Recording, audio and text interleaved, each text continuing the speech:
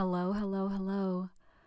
You can't see my face, but I'm beaming with joy and the biggest smile on my face because I am so beyond excited, exclamation point, excited to share today's conversation with Gary Ramsey. This episode is going to literally change your life and the way you live your life. I promise you it's going to do that. This is how good this episode is. So, Gary is somebody who was diagnosed with cancer almost over 5 years ago now, and he went on this amazing healing transformative journey that awakened him to his true identity. And he allowed that journey to bring him home into himself. And he will share everything that happened, his recovery, what cancer taught him, and really how it was the best thing he says that ever happened to him. And I am so grateful for this conversation because he's just such an amazing pure soul. He has such good energy, and literally he's the embodiment of somebody who is really truly living his life and savoring every single moment. So before we dive in, I want to share that Gary does offer services to anyone who's sick or ill with cancer and would like to consult or ask his advice or just connect with him and talk to him. That's something he offers to anybody who would like to just meet him and have some support through their healing journey. All of his information on how to contact him is in the show notes of this episode. And one more thing, I would love it if you could share this episode with your friends far and wide. It would help both Gary and I bring this amazing healing transformative episode into the ears of more listeners. I appreciate you so much. And now let's dive in to today's episode with Gary Ramsey.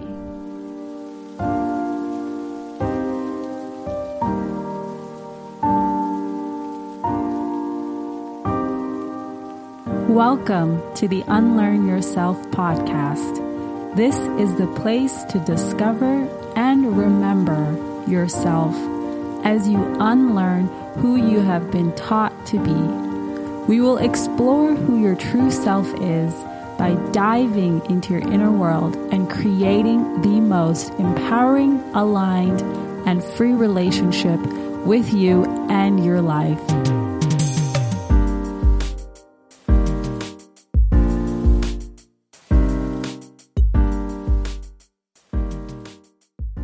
Thank you so much for taking the time to do this. I am so thrilled to be talking to you. No problem, and thank you. Thank you for having me. And you came from Anita, right? Correct? Yeah, so yes. I actually reached out to Anita to ask her to be on the podcast, and her team just said her schedule was too busy, and they actually referred you.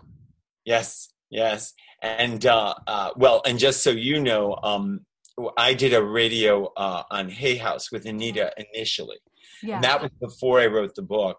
And that became extremely popular. So that's really why her team recommends me when she is unable to do it. So yeah, because I saw that episode of you with Anita on our Hay House radio show, but I didn't listen to it because I was like, I don't want any kind of backstory yet. Exactly. No, I totally get it. I love her book. I had an opportunity to meet her at the I Can Do It conference in Denver in 2014, and she signed a copy of her book for me. Oh, wonderful. She's just lovely. I just adore her. Yep. Yeah. And her journey is amazing too. Amazing. And she and I were only born 3 days apart. Oh, really? Are you February? I'm March. March. She's what March. Day? March 14th. Oh, you're Pisces. Pisces. Yep. Cool. So, and we were born the same year as well. So we're the same. Wow. Yeah. You and her both. Wow, that's amazing. Yeah. It's kind of funny. She in India and me in Chicago. Wow. So let's talk about you now. Okay. So how would you, if you could use a few words to describe yourself, what words would you use? I would say an explorer, um, deeply in love with life, someone who is always fascinated with another's perspective. I love that you said deeply in love with life, and I'm pretty sure we're going to understand why here in a little bit. So could you just share your journey and how you got to this point where you can say deeply in love with life? Like what led you to where you are today and wanting to share everything that you're sharing about healing and transformation and really, coming back home to ourselves? Yes. And I love that you said that, coming back home to ourselves, because I feel that my whole journey led me right back to myself. And yet I am totally transformed. So, the whole thing began nearly 5 years ago. And I was told by my doctor that I had a deadly cancerous tumor that could kill me at any minute. And those were his exact words, which was shocking to me because I didn't even know there was such a thing as a deadly cancerous tumor. So it wasn't the cancer that they were actually worried about, but it was the tumor itself and where it had grown. And I didn't realize that tumors could be life-threatening. So I had a lot of catch-up to do that day just in my understanding of cancer. I didn't even expect I had cancer, much less that it was deadly. Yeah. And he explained that how that would work, and basically that the cancer tumor was threatening to stop my heart. I mean, that's really the bottom line. And so I was then faced with what to do in that situation. When I asked him what can be done, he said, well, that's actually the bad news. There's really nothing that can be done. Which was very, very, very shocking to me. I immediately went to, to thinking, okay, so then I guess I'm just going to die. And that was really how I left that office. But for some odd reason, I took all of my test results with me. I asked him for them, and I had them. And when I got outside, there was a beautiful little park very close to the office. And I walked to that park. And all I can really tell people is that I had this thought of, wow, all these people here. And not only can I die at any minute, but anybody could die at any minute. Which, doesn't sound that transformative or revolutionary. But at that point, that was one of the most unbelievable things that had ever come to my mind, that anyone anywhere could die at any minute. And that I was this person with all these test results, all this proof that it was going to be me. So that sent me into what I can only describe as a state of pure, unadulterated bliss. And I stood there in that park in this state of such heightened bliss that I basically had to sit down. And that's what I did. And I can't even really tell you how long I was there. I remember the trees were just blowing, the breeze coming through the leaves. It was a beautiful day, just magnificent. And it was almost as though I became like one with the whole environment. And then what happens is I get stirred out of it by a woman who, Anita Moorjani, came to my mind. Oh, really? Right at that moment? Right at that moment. And she had written this beautiful book, Dying to Be Me, that I had been a huge fan of for years. As a matter of fact, I was one of the first people to buy the copy. I had heard her story on an interview with Wayne Dyer, Dr. Wayne Dyer. So I had been one of the first people to read her book. And at that moment, it came to me, and those people that don't know Anita's story, she was on her deathbed with her organs failing in a coma that had gone on for a long period of time. And she had no chance of recovery. And she snapped out of that coma. Yeah. And her cancer healed. Mm-hmm. And that was so prevalent with me. And it was like, oh my God, what am I thinking? If she did that, well, maybe I can. And I was even a little arrogant about it because I thought, well, she was in a coma. I'm not even in a coma. I'm totally fine. I'm walking around. I'm moving. So that inspired me. That spurred me into action and kind of kicked me into this, I could almost say this surreal journey. Mm-hmm. For me, it was like the journey began at that moment. Mm. And then it was a series of just letting go and seeing what, when I surrendered, what would come to me, what would become of my journey. And wouldn't you know, one thing kept leading to another and to another and to another. That very, like right after that, literally by the time I arrived home, I opened my door and the name Farrah Fawcett came to mind. I don't know where. And I remembered in that moment that Farrah Fawcett, who had died of cancer, she had already been dead for several years, had been taken to Germany before her cancer. And I talked to a friend who was very in on cancer and all of that. And I just, out of curiosity, said, do you know why they took Farrah to Germany? And my friend said, yes, Germany has some of the top treatments for cancer. Hmm.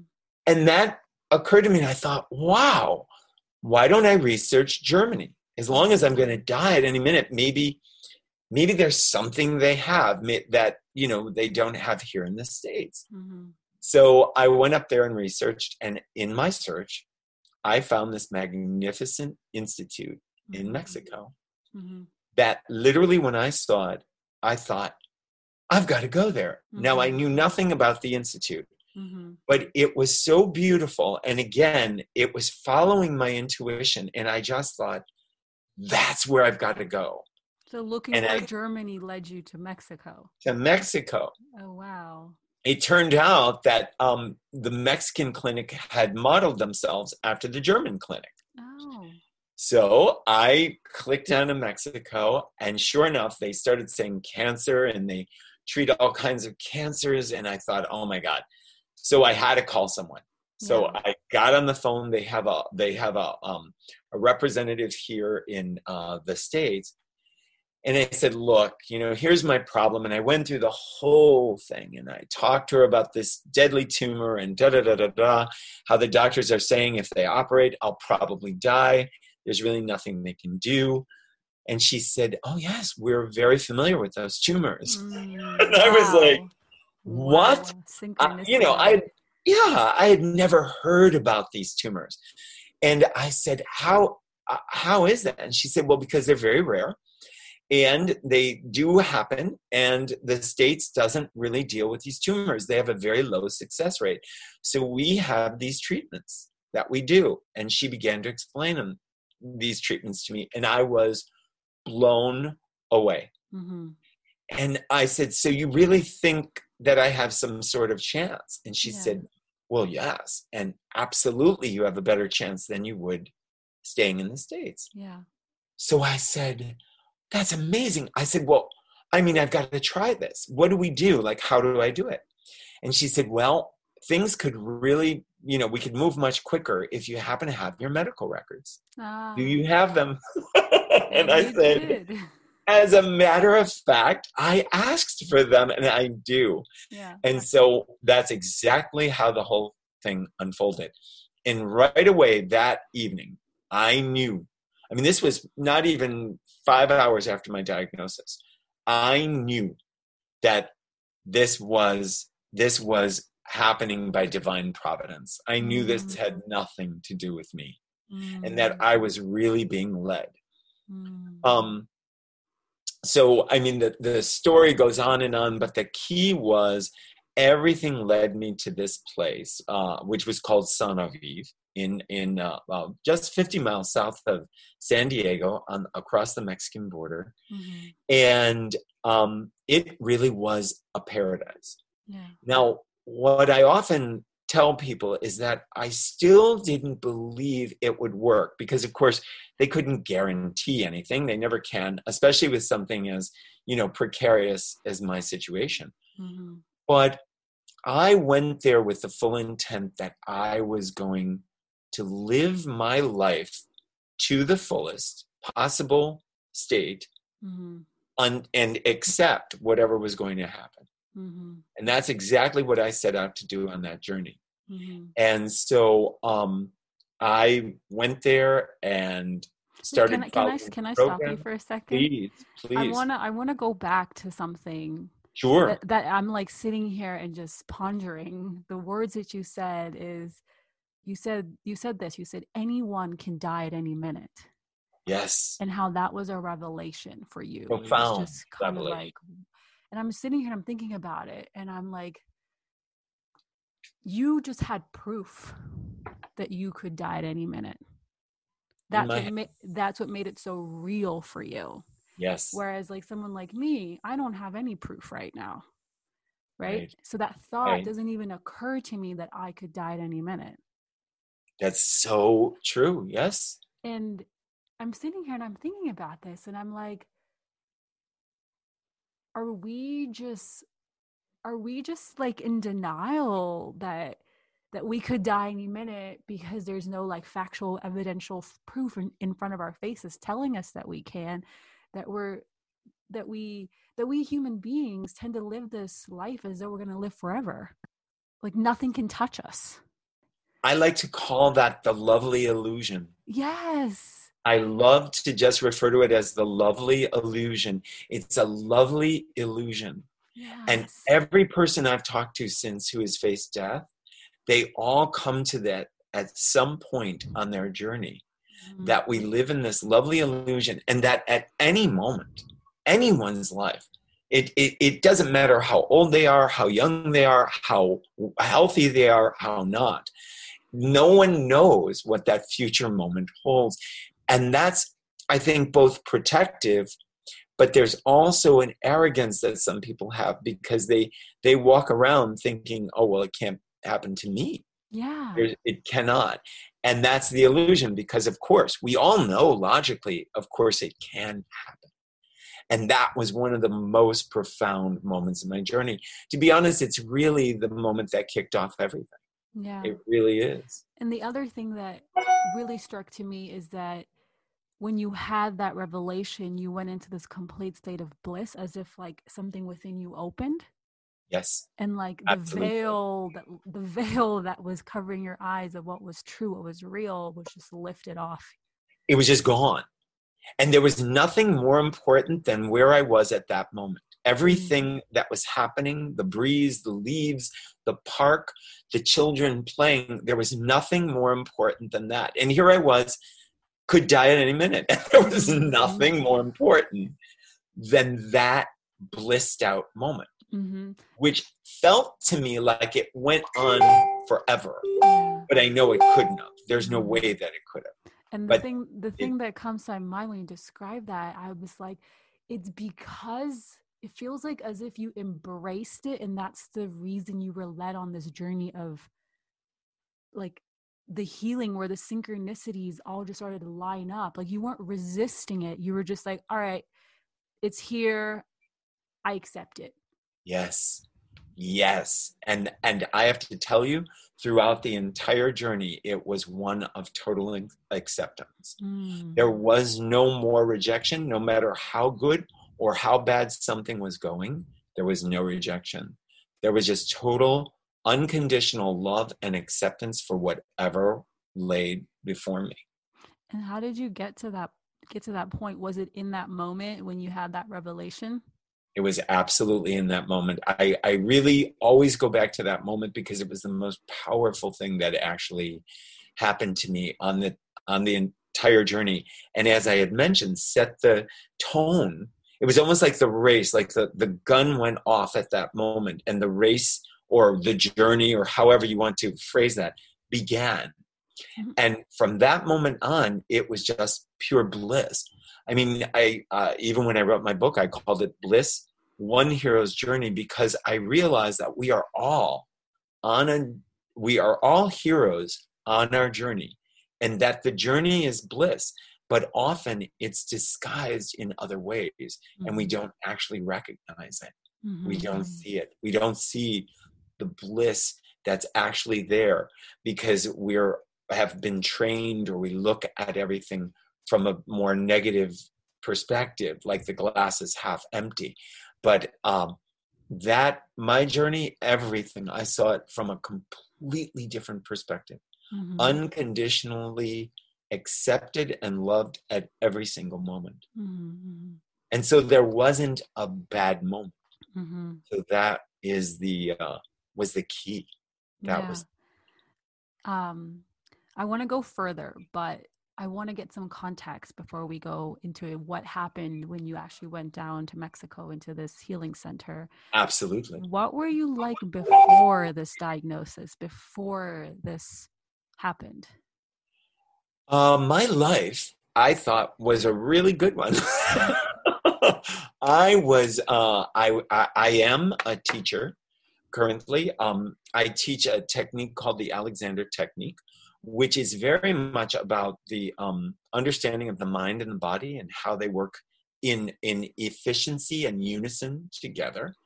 So I had a wonderful career teaching. I also was singing opera. I had become very successful singing opera in a multitude of places very late in my life. Had gotten written up in the New York Times, rave reviews 3 different separate occasions, and was actually going to be doing a big new opera at a very large place in Houston, Texas. I was actually just about to enter rehearsals for that when I got diagnosed. I was really, and had been, riding a high in my life for, I would say, probably about 10 years. And it was only getting more and more exciting and better. And then, boom, cancer diagnosis. And everything stopped. I mean, the life that I had completely stopped. And then my life became the journey of dealing with that situation and with that cancer. And I have to ask you, this is coming to my mind, is why do you think you got the cancer? I am sure that I had gotten too caught up in my life, and I was getting to the point, because things were going so well, that I couldn't refuse anything. I kept doing and accepting things, even though I was overworked. I was starting to become stressed. I was starting to become, and I can even remember moments where I wasn't taking care of me as much anymore, because I wanted so badly to help them and to be there for them and for new projects, and to help, somebody, people who were just, there was opera companies who were just doing these new projects, really wanted me and needed me. And because I had gained a little bit of, I'll just call it fame in that circuit, I wanted to be there for them. And I realized that I was really depleting me.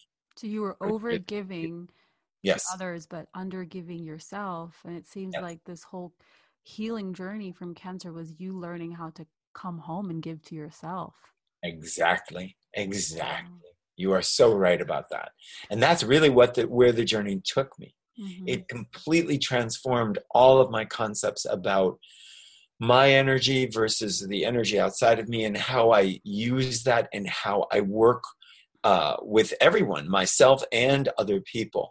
And it's completely revolutionized. I no longer see anyone as a victim. I see no one as even ill, really, or incompetent or incapable or a poor person because of circumstance. I now see that they just need to be more opened up to what's really going on for them, to what really is present. Mm-hmm. So my whole construct has actually shifted in that regard.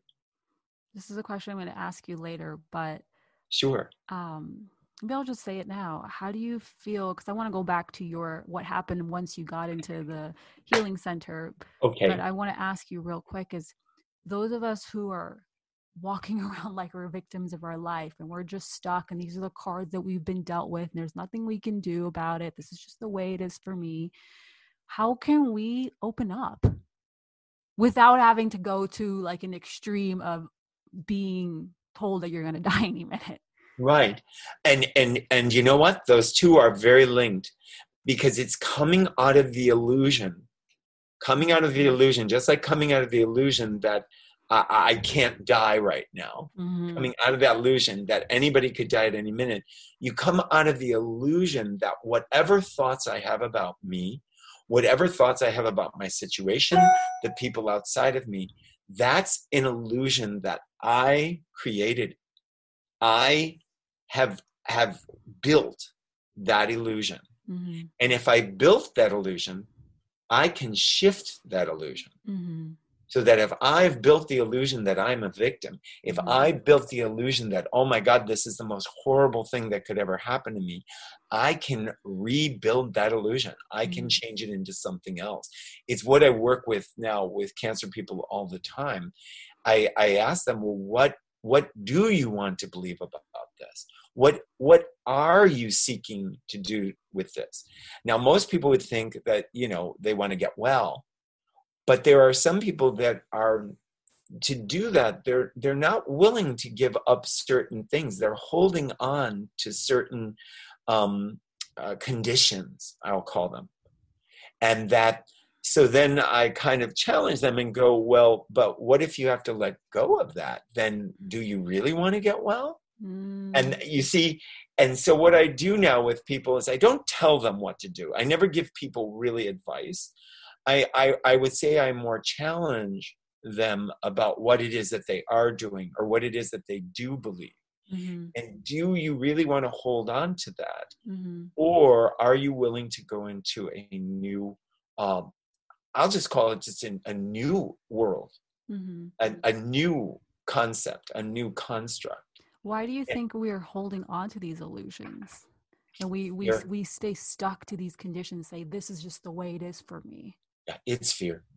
It always goes back to fear. Every single thing, and even myself, even how I think I got to my cancer. Mm-hmm. There was a fear that if I didn't keep doing it, I would disappoint someone else, or I would fail myself, or people would stop seeing me as someone who could help them. So it was fear. It was the total fear. And, and we're seeing that right now, that people are just totally paralyzed by fear. Yes. No matter what they're being told. It doesn't even matter what the truth is. Fear is what holds people back. Mm-hmm. And of course, the greatest fear is the fear of death.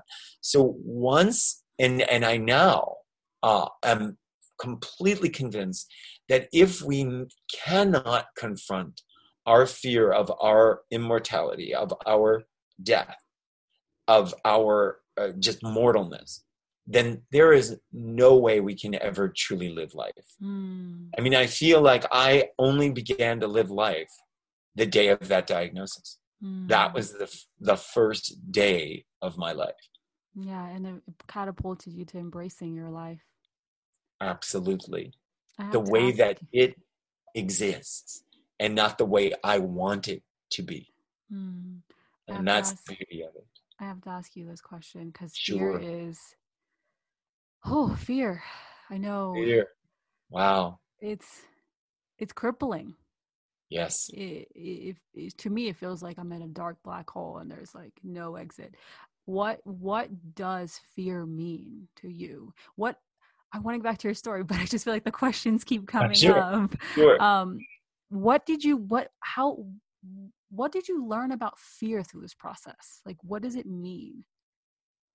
It's meaningless, meaning that I give fear, the individual, I, me, you, we give fear its power. Yes. Fear has no power. Even if a demon appears right in front of us, it has no power unless we give it power. Mm-hmm. And so I realized with the cancer, so I'll take it back to the cancer, that if I gave it power to kill me, and if I gave it power to scare me, that was my problem. That wasn't the cancer's problem. You see, because the cancer is just doing what it needs to do. It wants to live. It wants to be alive. Mm-hmm. And I wanted to live and I wanted to live. And the doctors are only seeing it from their perspective of fear that they see in that diagnosis. So that when I realized that everybody's fear is just contributing to this, I took the fear away. Mm-hmm. And I said, no, I grew this inside of my body. This is my baby. Mm-hmm. I have created this. Mm-hmm. For whatever reasons. It, you know, at that point, it doesn't really matter, even though I started to understand why I created it. And then I was going to bring this to fruition, whether I was going to live or die. And I felt, and I swear to God, even though I'm not a woman, I felt like I was going to deliver a baby. Mm-hmm. This tumor was my baby. Mm-hmm. And maybe I was going to deliver it safely and live. Or maybe I was going to deliver it safely and die. But it didn't matter. I was going to bring it to its fruition. Mm-hmm. And I was going to do it in the most beautiful way possible up until my last moment of breath. That was my decision. And that turned out to be one of the most beautiful experiences. What was that fruition of bringing it to life going to look like? Just it allowing to exist? That it did exist and it was going to come out of me one way or the other. And if it was going to kill me on the way out, then I was going to die. And if it wasn't, then I was going to live. And I accepted that. Wow. Just as some women have to accept when they're going through labor. Sometimes women do die from the delivery. But they certainly wouldn't, none of them would want their child to die. Mm-hmm. They would want their child to go on. That's what they did. That was their last gesture. Wow, so, it's giving me chills. Oh. Let's go back to when you found that healing center in Mexico. Okay. So you found that healing center, you called them up, gave them your medical records. What happened after that? Well, first they have to approve you. Mm-hmm. So what I want to say about the center, they will not accept you if they don't think they can help. Mm-hmm. The woman I spoke to originally thought they could. Then you have a board of doctors that examine your case with your records. Then you fill out all this information. They review all the information, and then they decide whether they really think they can help this person or not. So then you get accepted. Then, of course, because I could die, right, that possibility was still there. I needed to have a family member present only during the surgery. Mm-hmm. Only during the surgery, because they could not have an American body in Mexico that was deceased without someone in charge, without someone legally in charge. So I had to get all that together, and I had to get all my financial situations together as well, because I had to make sure that this person was able to do what they needed to do in the event of my death. Mm-hmm. That, and believe it or not, I got diagnosed on a Tuesday in the later afternoon. And I was on a plane on Sunday. So Tuesday, Wednesday, Thursday, Friday, Saturday. It happened so fast. Yeah, very fast. So I didn't have time to really waste. I moved at a very quick pace. And when I finally got the acceptance, which was a Thursday morning, my next step was the bank and all of that legal stuff, all of that stuff that, you know, when somebody's going to take a very long vacation that they really have to prepare for. And that was the race. I will call that the race, because it was so much. I had like almost superhero energy at that point. At times I couldn't even believe it. And I also was losing a tremendous amount of weight at that point. Mm-hmm. Everything I ate, I just couldn't keep food just disappeared and my weight was disappearing. So that was the most strenuous part, I would say, of the entire journey. And then when I made it to that plane to Mexico, that was my first moment of like, wow, I did it. And I almost felt like from that moment on, no matter what happened, it was all going to be great. It was all going to be great. And then when I arrived at the facility, what the facility really taught me is I was not the patient. I was a guest in their facility, their, compound. And they were going to do whatever I needed to make me feel good. So they weren't really ever talking about healing me, although they were really talking about what I needed in order to feel good during this entire time. So that focusing more on your alignment to yourself more than anything. That's correct. In fact, the very first appointment I had, which was on the Monday, because they give you have a team of doctors that you're seeing that's specifically for and all the doctors know what's going on with you. As a matter of fact, everything is computerized. You almost never have to say a word. Everybody knows everything, But one of my first appointments that next day, after I did lab and blood tests and all of that stuff, because they were tracking me every day, was the psychologist. And the first question that he asked me, we sat down, we had a lovely little conversation. Then he said, so just talk to me about how you're feeling about dying. How do you feel about death? And that's how the whole thing began. And so they really want to heal you on so many different levels, not just the physical.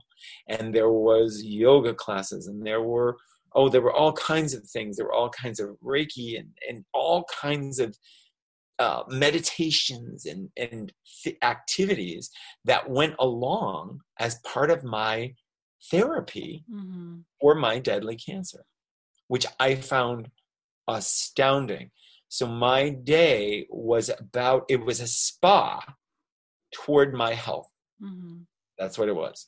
It was really astounding. And at this point you had no fear. You were in total acceptance of, this is going to kill me and it's okay. And if it doesn't kill me, that's also okay. And I would have moments of things that would grab me and almost like really like start to frighten me. And then all of a sudden it would just dissipate. And I'd go, well, wait a minute. Everything is fine. Because I felt so cared for. Everyone on the staff, everyone there was no one who was in any way not there for me, which I will say is another problem that a lot of cancer people face, because some people have experiences, and I've talked to many, where that's not the case. That's not what's happening. That's not what's going on. And that really meant a tremendous amount to me. And I'm sure was also a big part of my healing, a big part of why, so the support system. Absolutely. Absolutely. So how long were you there? From start to finish, I was there 2 days short of 6 weeks. Wow. So it was nearly 6 weeks. So were you there however long you needed to be there, or it was something that you chose? Well, the operation was the first part. The first part of the journey was the operation, because if they couldn't remove it safely, that was going to be the end. I was going to die. That went extraordinarily well, although I will say we had a couple of cliffhangers just before. So it didn't look good. I even made my sister write down my last wishes because we were right there. But then it went amazingly well at the last hour. It went amazingly well. Then they removed the tumor. And they removed the kidney and the tumor. Yes, because the kidney had actually the tumor had taken over the kidney. And then it branched in several directions. One branch was the deadly branch. That was the one going up toward the heart. So then after that, it was suggested because I was staged at a stage 2 cancer with an extraordinarily large tumor. Mm-hmm. So that's how they staged it. It was suggested that I do a therapy there that would really eradicate the cancer. And so I thought it was going to be chemotherapy, but they said, no, what we're going to do is we'll take your tumor and make a vaccine out of it. Mm-hmm. They call it a vaccine or a serum. Mm-hmm. In Spanish, they use both names. And they said that we will then make that serum and we will inject it back into you. Mm-hmm. And you will become immune to the cancer. So you will not ever be able to catch this cancer ever again. So I opted for that. I opted to do that. And then I stayed there to rehabilitate my other kidney, because it so happened that the kidney I was left with, which was my left kidney, was the weaker of my 2 kidneys. Mm-hmm. So what they suggested is we will do a rehabilitation program. Mm-hmm. So basically the first 3 weeks was the surgery weeks.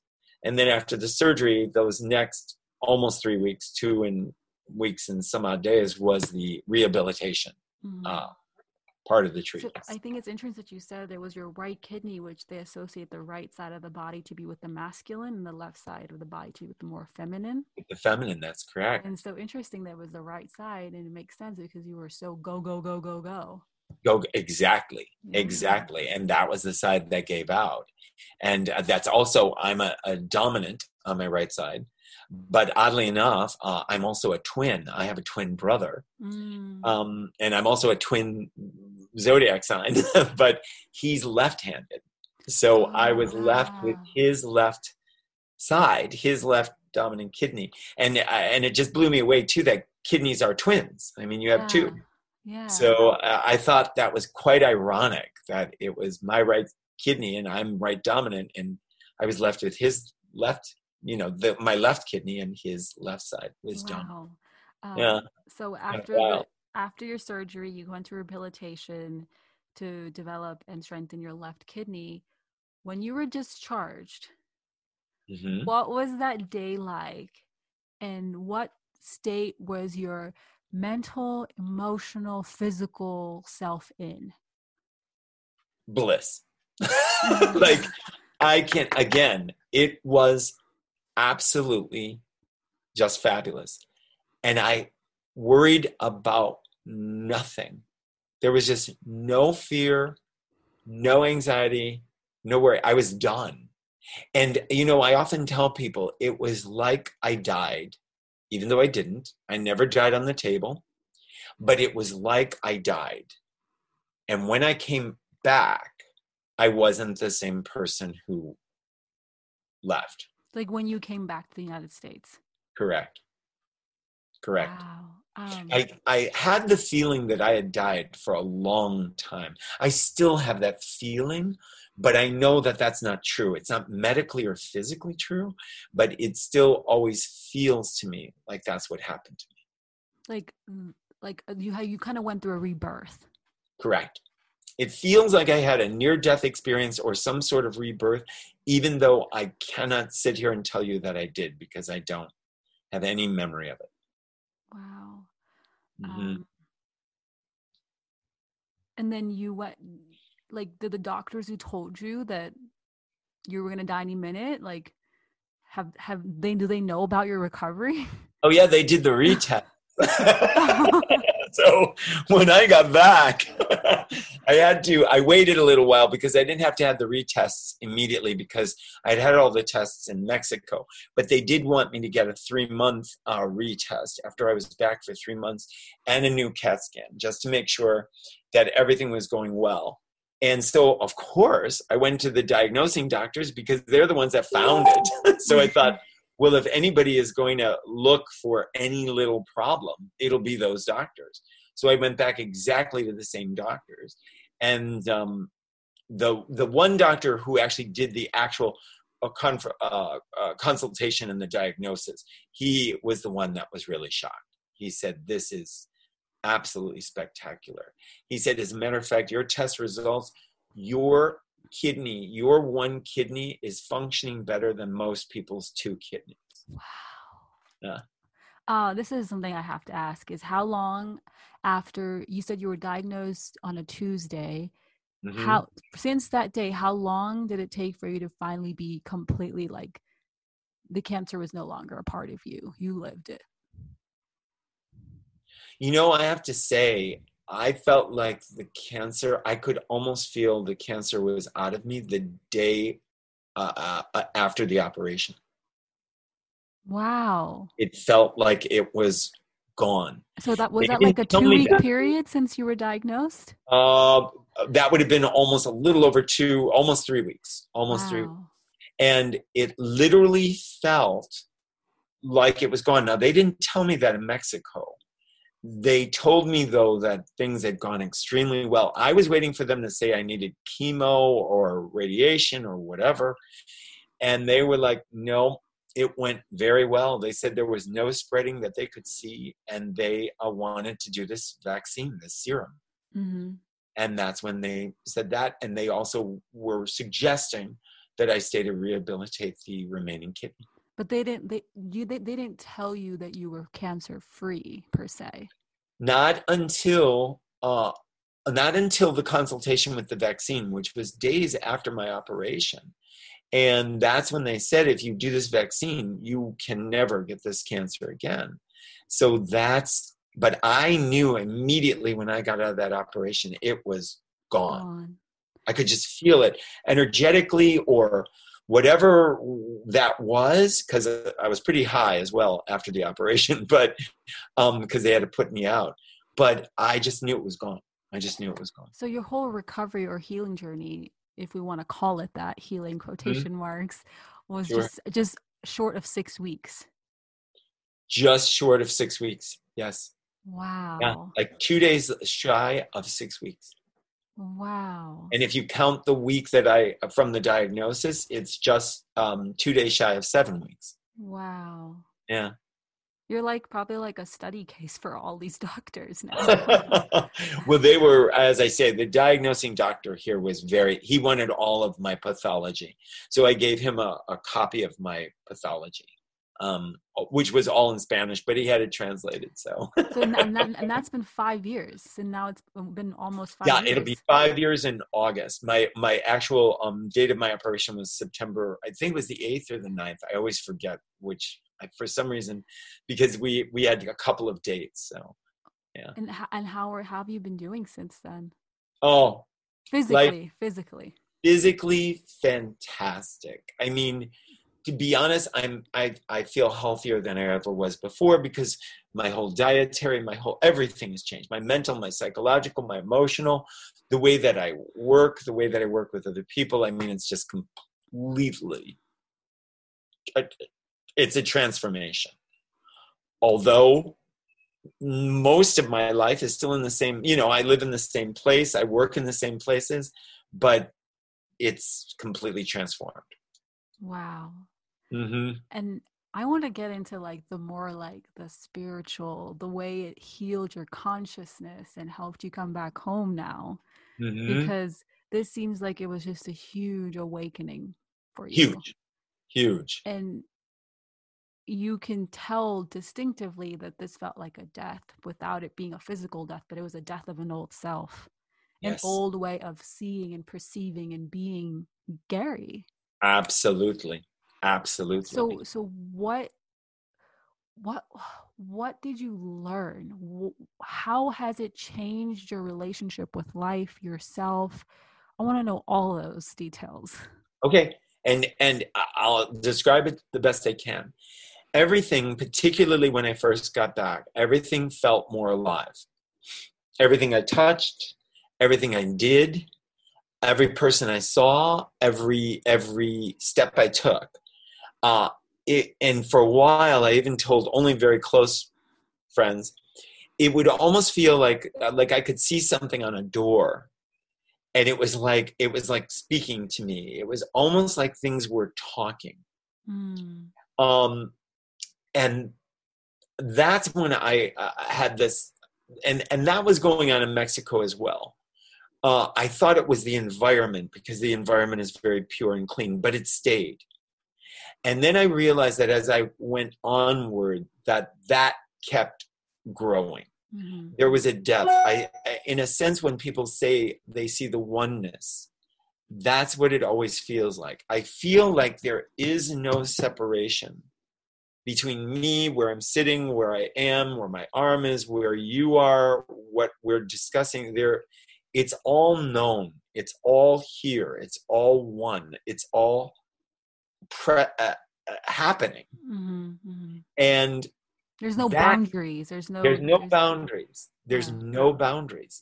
I can almost feel when people are thinking about me or talking about me, and you know that famous, you think about someone and they call you. Well, people have that all the time with me. They think about me and then I call. Mm-hmm. And they go, oh my God, I was just thinking about you, or oh my God, I was just going to text you, or whatever the case is. Mm-hmm. And so that's just now how life is. Mm-hmm. And it feels as though the essence of things has we have a deeper relationship. Even with objects, I have a deeper relationship. The feel of clothing, it's become much deeper, and there's been I have no rejections anymore. I have no dislikes anymore. I guess the best you could say is maybe a preference. Like if somebody offered me, green tea or water, I might have a preference. I love them both, but I might have a preference, and I wouldn't have a preference for a carbonated soda. So you're like living without conditions. Exactly. That's exactly it. And it's so much more serene and more peaceful. Mm-hmm. And even now with the situation with this pandemic, it doesn't really touch me. Mm-hmm. It doesn't. It can't take anything from me. Mm-hmm. It can't do anything to me. Mm-hmm. And it's very hard to explain to people because, so many people are so deeply affected by this. And my heart goes out to them, and I totally understand. But I just personally cannot be there with them. I can support them, but I can't really have the same understanding of it or fear of it. I have no fear of it. How do we, because this is huge right now, because so many people are afraid of getting COVID-19, and they're doing everything, like sanitizing everything and wearing masks and gloves and everything. And it's just, I feel like it's just keeping us so much more isolated and stuck in that fear. Yes. Rather than opening ourselves up. Knowing what you've lived through and have experienced and how it's transformed you, what would you say to people who are caught up in the fear of, oh my God, this might kill me, I might get sick? That the fear is creating your hell. Mm-hmm. And that hell will become realized if you keep promoting it. It's not the disease. Not the disease killing you. It's the fear that kills you. That is correct. And we have to remember there's many people who've caught it. There's many people who've tested for it, but have no symptoms of it. Mm-hmm. So we have to remember that it's the fear that's really causing. And I'll be honest, I've had nurses, I've had some doctors who said they have patients that come and they're so terrified that they think they have it. They don't even know if they have it. They think they may have it. They said that they're actually having panic attacks and are unable to breathe. Mm-hmm. Not because of the COVID, but because of the fear. And so, and some of them, they said, were tested and they didn't have it. And then finally they were able to calm down. Mm-hmm. So, this totally changes like how we look at disease and health. And for me, I can't see disease anymore in a real, like I used to. How do you see it now? I see it as another illusion. Just like death. I see it as just another illusion that we, for some reason, and I'm not blaming anyone, that we become entangled with it, just like I became entangled with my cancer. And we have to then, when we become entangled with it, we have to do a dance with it. We have to dance out that illusion. We have to figure out, how do I need to dance with this illusion? How do I need to do it? So you're kind of dancing in a way to realize which is real, it or me. Exactly. And the more you believe in the illusion of the disease or whatever the life circumstance you're in, the more power it has, and the more power it has to then destroy you, or say, let's say, kill you. Exactly. And so I think it will. And so our job is to kind of change our relationship with it, right? Absolutely. And also realize the illusion, always realize the illusion. Realize that any fear about it is coming from me, the individual. I'm putting the fear into the relationship. Mm-hmm. I'm the one who's doing that. Mm-hmm. And I'm doing it because other people have told me or have proven to me.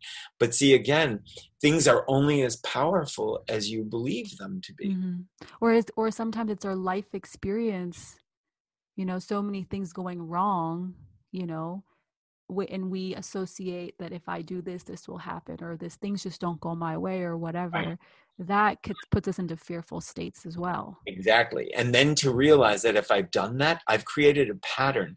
I've created a way of choosing to look at my life, which is not really true. Yeah. This comes to mind. Fear is just a perspective. It's all it is. It's all it is. And everything we have is just a pattern and something that we've programmed.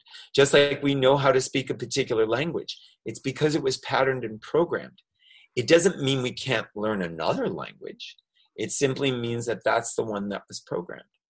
And whatever is programmed can be deprogrammed, or whatever is patterned, the pattern can be shifted. And how do we actually would go about doing that?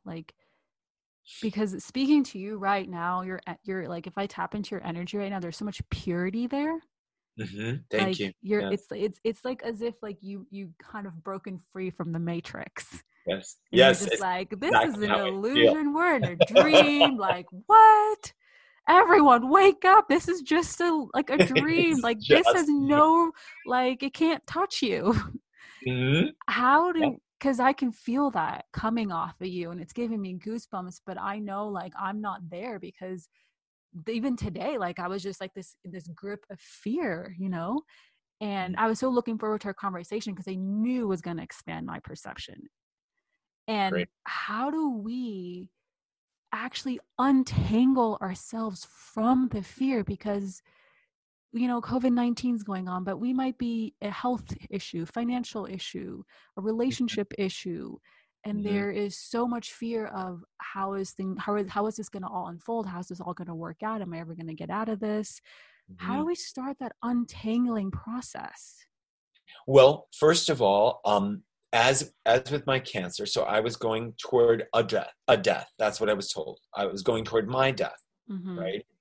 Well, right now, this pandemic, everyone is moving towards a death of something. And as you just mentioned, whether it be economic or whether it be personal or social or whatever the case may be, or a job, that's really powerful that you say it like that. That I've never looked at this this is really a process of death happening for all of us actually on the planet. Through the entire world. Exactly. Wow. And remember, there's a paradigm shift that's happening that comes with that, as came to me, and realizing that anyone can die at any minute, but also realizing that anything can change on a dime. Nothing is permanent. Not our the other people in our life, not our jobs, not our material things, not our apartments, not where we live. Nothing is permanent. Nothing. And really, when you think about it, it's freeing. Because we go above the water, like if we're underwater, we go above it and we see that there's openness and there's air, that I can design this in whatever way I want to design it. Mm-hmm. And that the world is going to be doing a similar thing with me. Mm-hmm. And so do I want to ride on that wave, or do I want to be in fear, and do I not want to be submerged still under the water? Mm-hmm. What do I want to choose? Mm-hmm. Now, again, most people would say, of course I want to be above the water, but look at this and look at that. But see, there it is. They're looking at it. And where do you really look at things from? So like even about getting sick, like if somebody's afraid right now they're going to get sick, they're looking at it from the future because they're not sick now. Right. So first you have to start from there. Well, right now I'm fine. Mm-hmm. And right now I still have enough money to eat, or right now I don't have enough money. So then what am I going to open myself up to get me more money? Mm-hmm. What is going to, and maybe it is about shifting, finding something new, moving in with someone else. I mean, I don't know those answers, but they're there. So they're you're saying that there. our job is to open up. That is correct. And Otherwise, when we open up, it's the synchronicities that happen to you start happening to us. And we start to see, oh, I'm being guided to go do this. I don't know why this person's name is on my mind right now. I haven't thought of them in 5 years. Right. Like me with Farrah Fawcett. I never thought about Farrah Fawcett. And all of a sudden, that day, Farrah Fawcett leads me to research something that leads me to the place that I went to in Mexico that took care of the entire situation. And that opening up only happens when we embrace the situation, when we accept this is what is, instead of resisting it, which we do that by putting fear and looking at through the perspective or the letting it be entangled with fear. Absolutely. That is exactly, and beautifully said. That's a lot of sense. I'm learning here. and that's been my mission. Yeah. My mission has really been to bring people to that. And of course, I get a lot of calls from people who are facing death. I mean, as you can probably imagine, especially since I wrote my book, which was 2 years ago now. And and remember, not all of them will survive. I know that, and they know that. So now the question is, how do you want to live this part of it? Because that's really what I was facing, because I didn't think I was going to survive either. You weren't thinking about the future. You were just thinking about right now. about anything. I was thinking about this, but I was accepting if that occurred, I was okay with that. I was okay with whatever was going to happen. And that's what I often try to get people into. Okay, so let's say something terrible is going to happen. Let's say something wonderful is going to happen. Okay, those are possibilities, but what do you want to live right now without anything holding you down? That is such a powerful question. Isn't it? What do you want to live right now without anything holding you down? Right. And forget about what the future great or the future horrible. Forget about both of them. It's irrelevant. Because that's not here yet. That question, it's in of itself, is like an opening. Yes. And that was my opening. Wow. And that's it. Wow, that was it. And when I hit that moment of bliss, I was there. There was no cancer diagnosis, even though I had it in my hand. There was no future. There was no problems. Past, future. It was gone. I was just there, and I was it. It felt like I absorbed into the world, the universe. I was just in it. How do you look at time now? Oh, time to me is just irrelevant. And it's becoming that way in quantum physics as well. But it no longer, it has no power over me. Mm-hmm. It doesn't even like I used to, when I'd have a big appointment or something that I had to prepare for, there'd be that moment, of like getting ready and making sure everything was fine. And I'd have like a little bit of nervous energy around it. And now I just can't. I just can't. Mm-hmm. I don't have the ability anymore. Mm-hmm. I don't have the ability, even if it's something very important time-wise. I can't.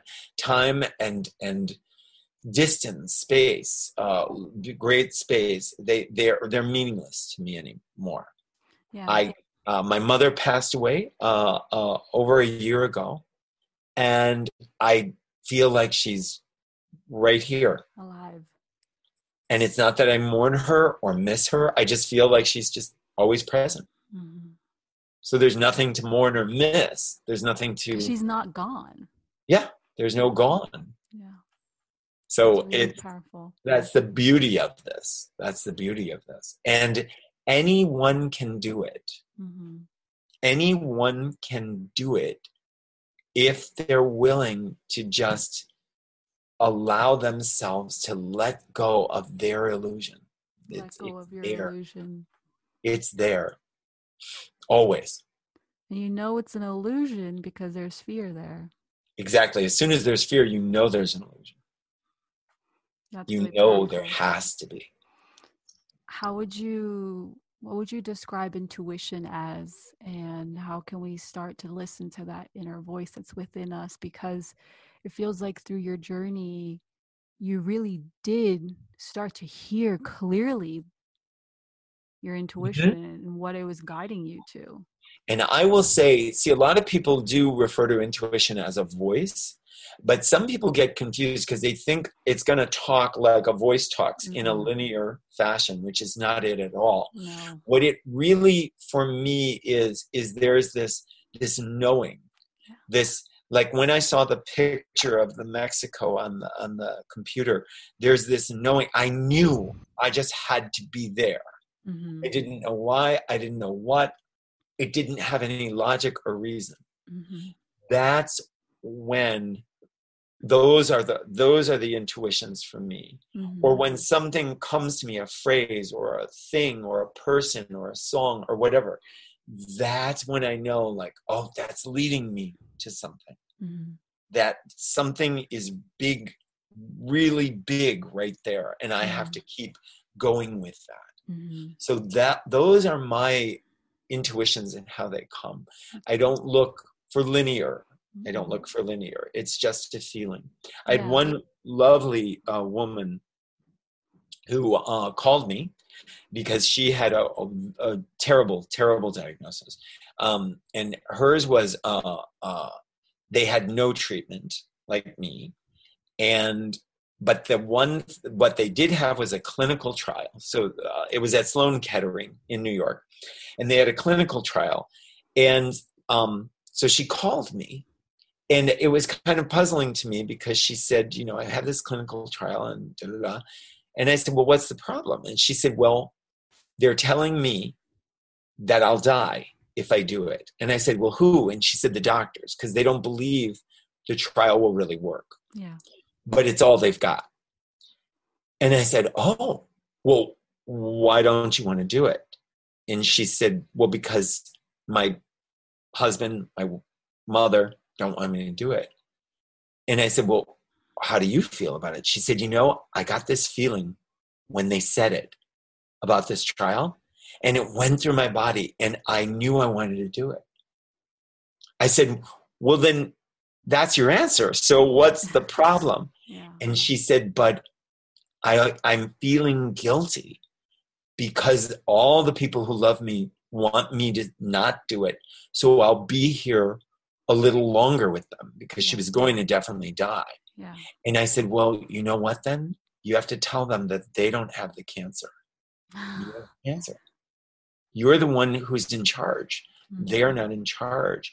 And you have to give up that guilt because that guilt is their fear. That's all that is. I said, that's not you. You feel great because you want to do the clinical trial. Mm-hmm. I said, so you've just misinterpreted what's actually going on. And do you know she did that clinical trial? And this is years ago. She's still alive today. Wow. And they now study her, and they want to know why the clinical trial worked so well. Wow. But I can tell you why it worked well, because she believed in it.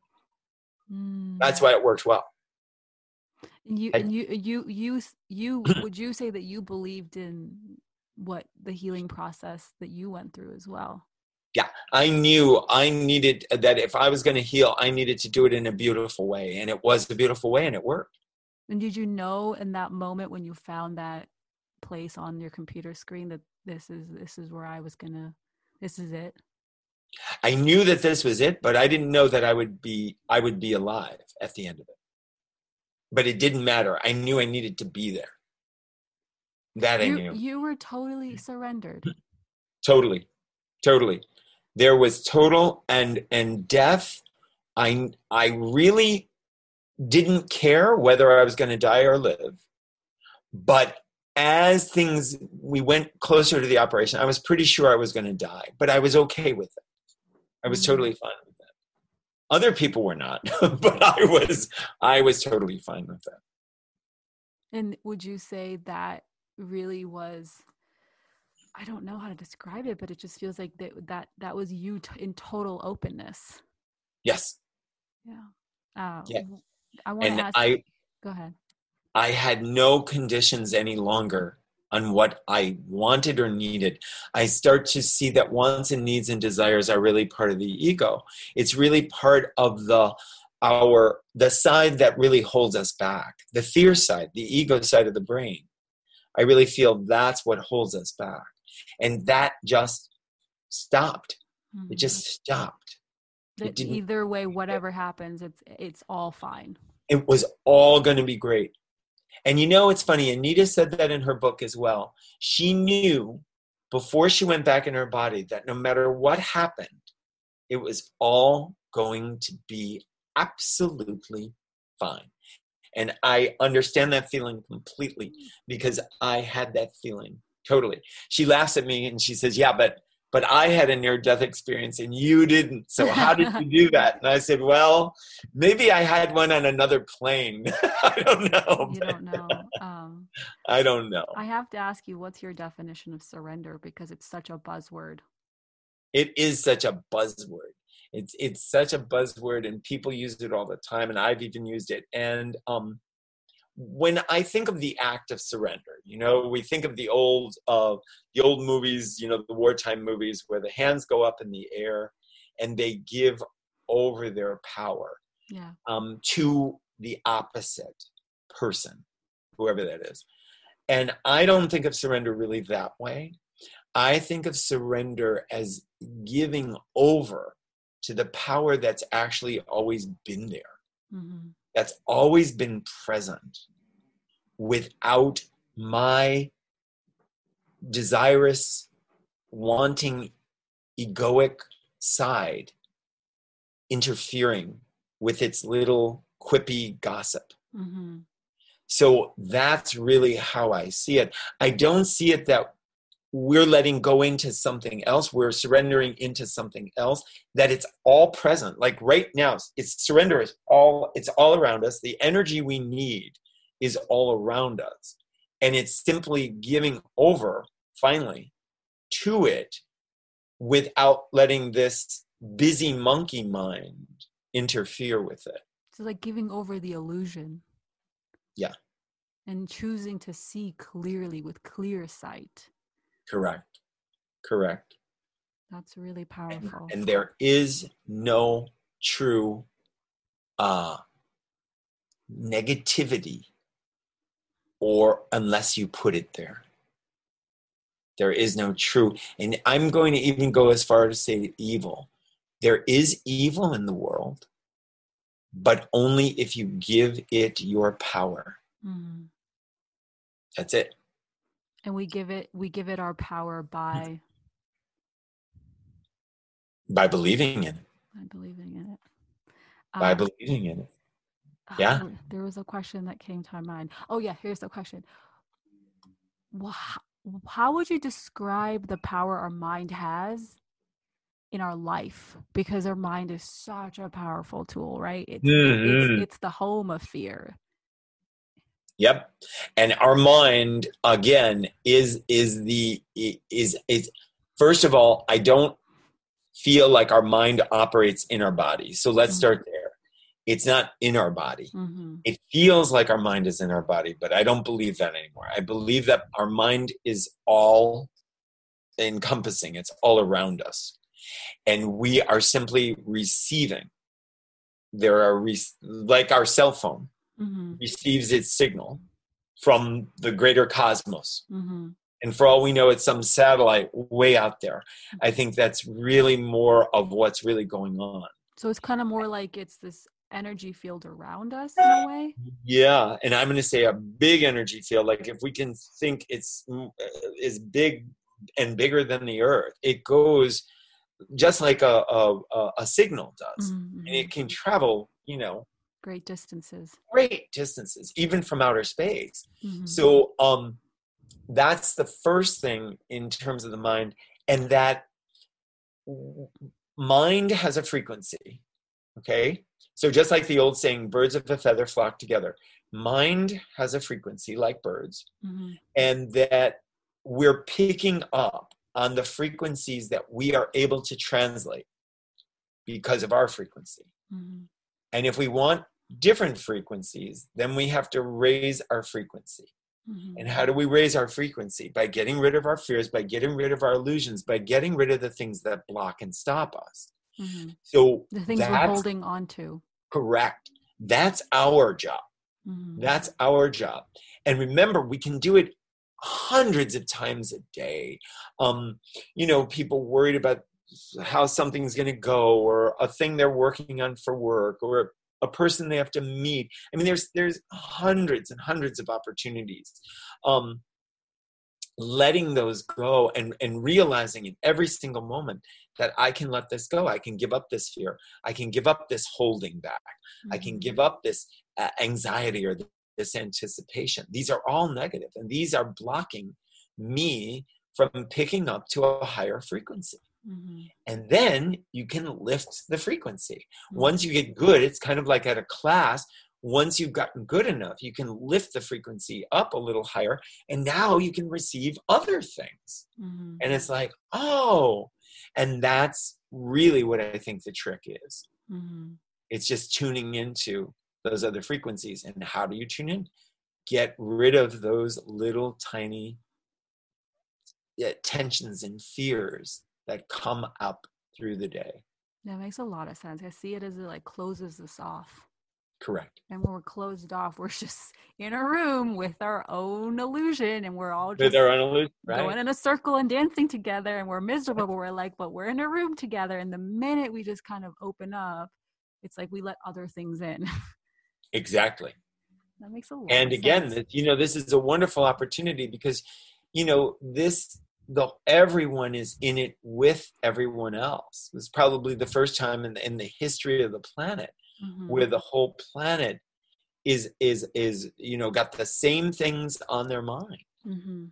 And economically, everything's been affected in every single realm, emotionally, mentally, psychologically, economically. I mean, and so it's a perfect experiment, really, to now go, okay, can I open up to some kind of higher frequency with this? And that will be the next step. That will be it. A higher perspective. Correct. Yeah. And that is what's coming. I mean, it is coming. It's already here, really. Yeah. What is 5 years later, almost, looking back on your journey, what did it all teach you, if you can summarize it for me? What did you learn from this experience and how it changed? I mean, we know how it changed you, but what was the biggest takeaway? That how you travel the journey is the all. It's not the destination. Never the destination. Wow. How you travel the journey is the all of everything. Is why we're here. Correct. There is no arrival. There is no arrival. There is no departure. It's just one continuous journey. And how you travel it. Just how you travel it. And you get to choose that. All the time you get to choose how to travel it. That's really powerful.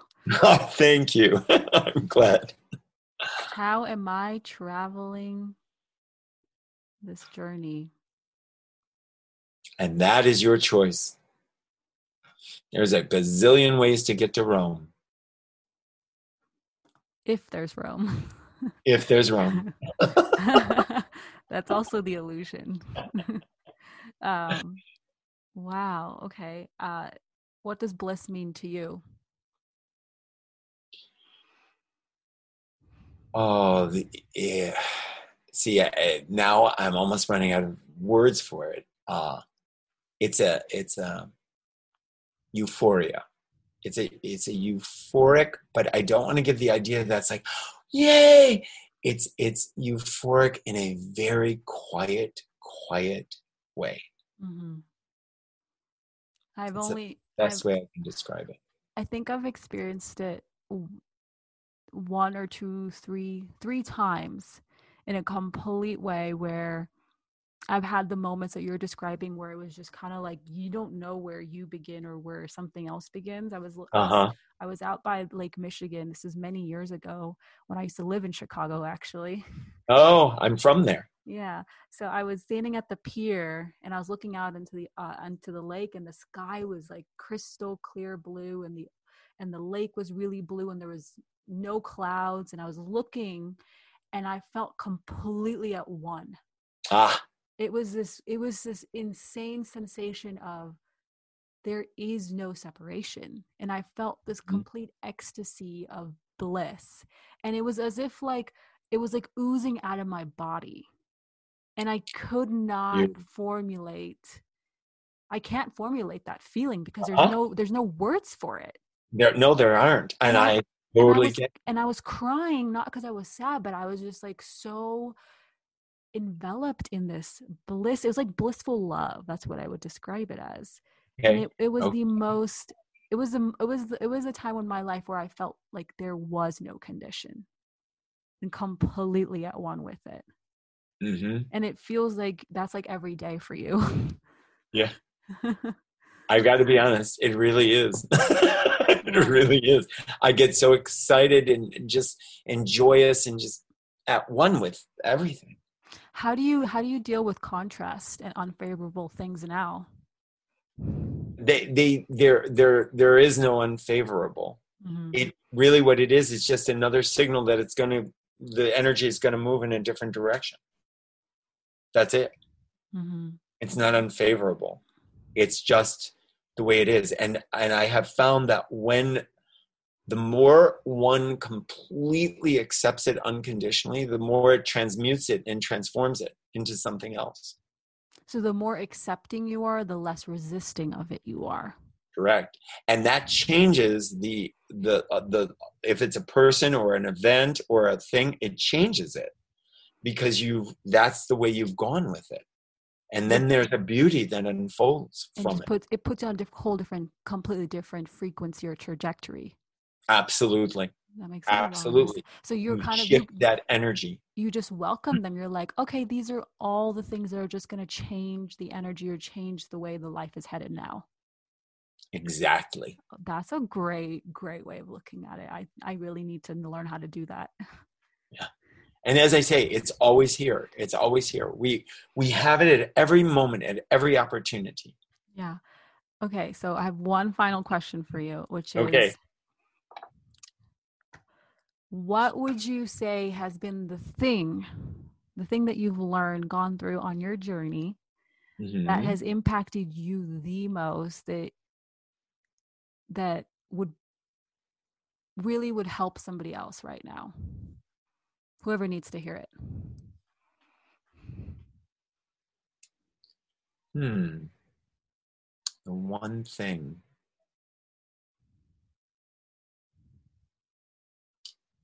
You are more powerful and more divine than you can ever comprehend. So why worry?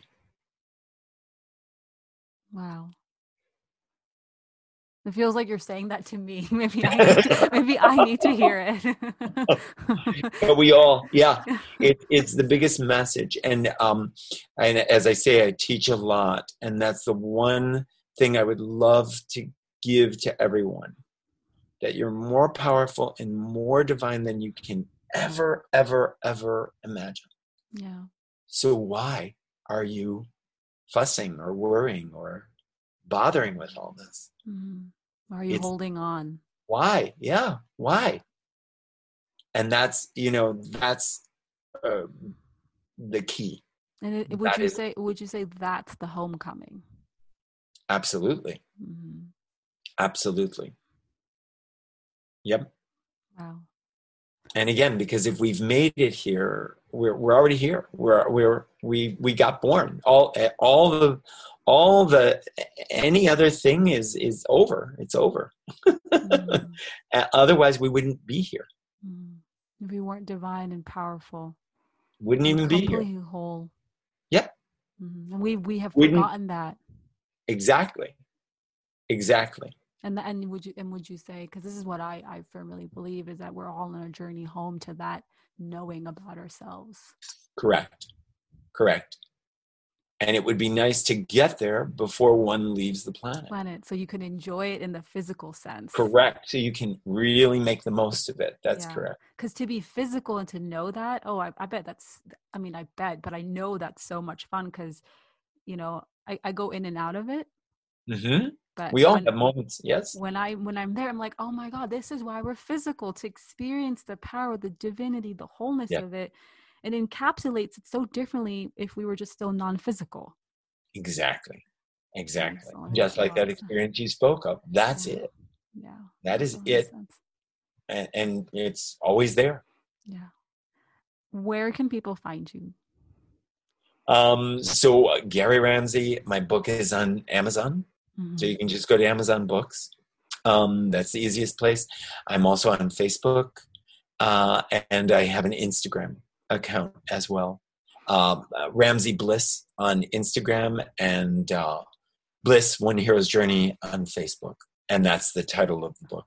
Yeah, and all the links to Gary's, all this goodness from him will be in the show notes. So go check that out.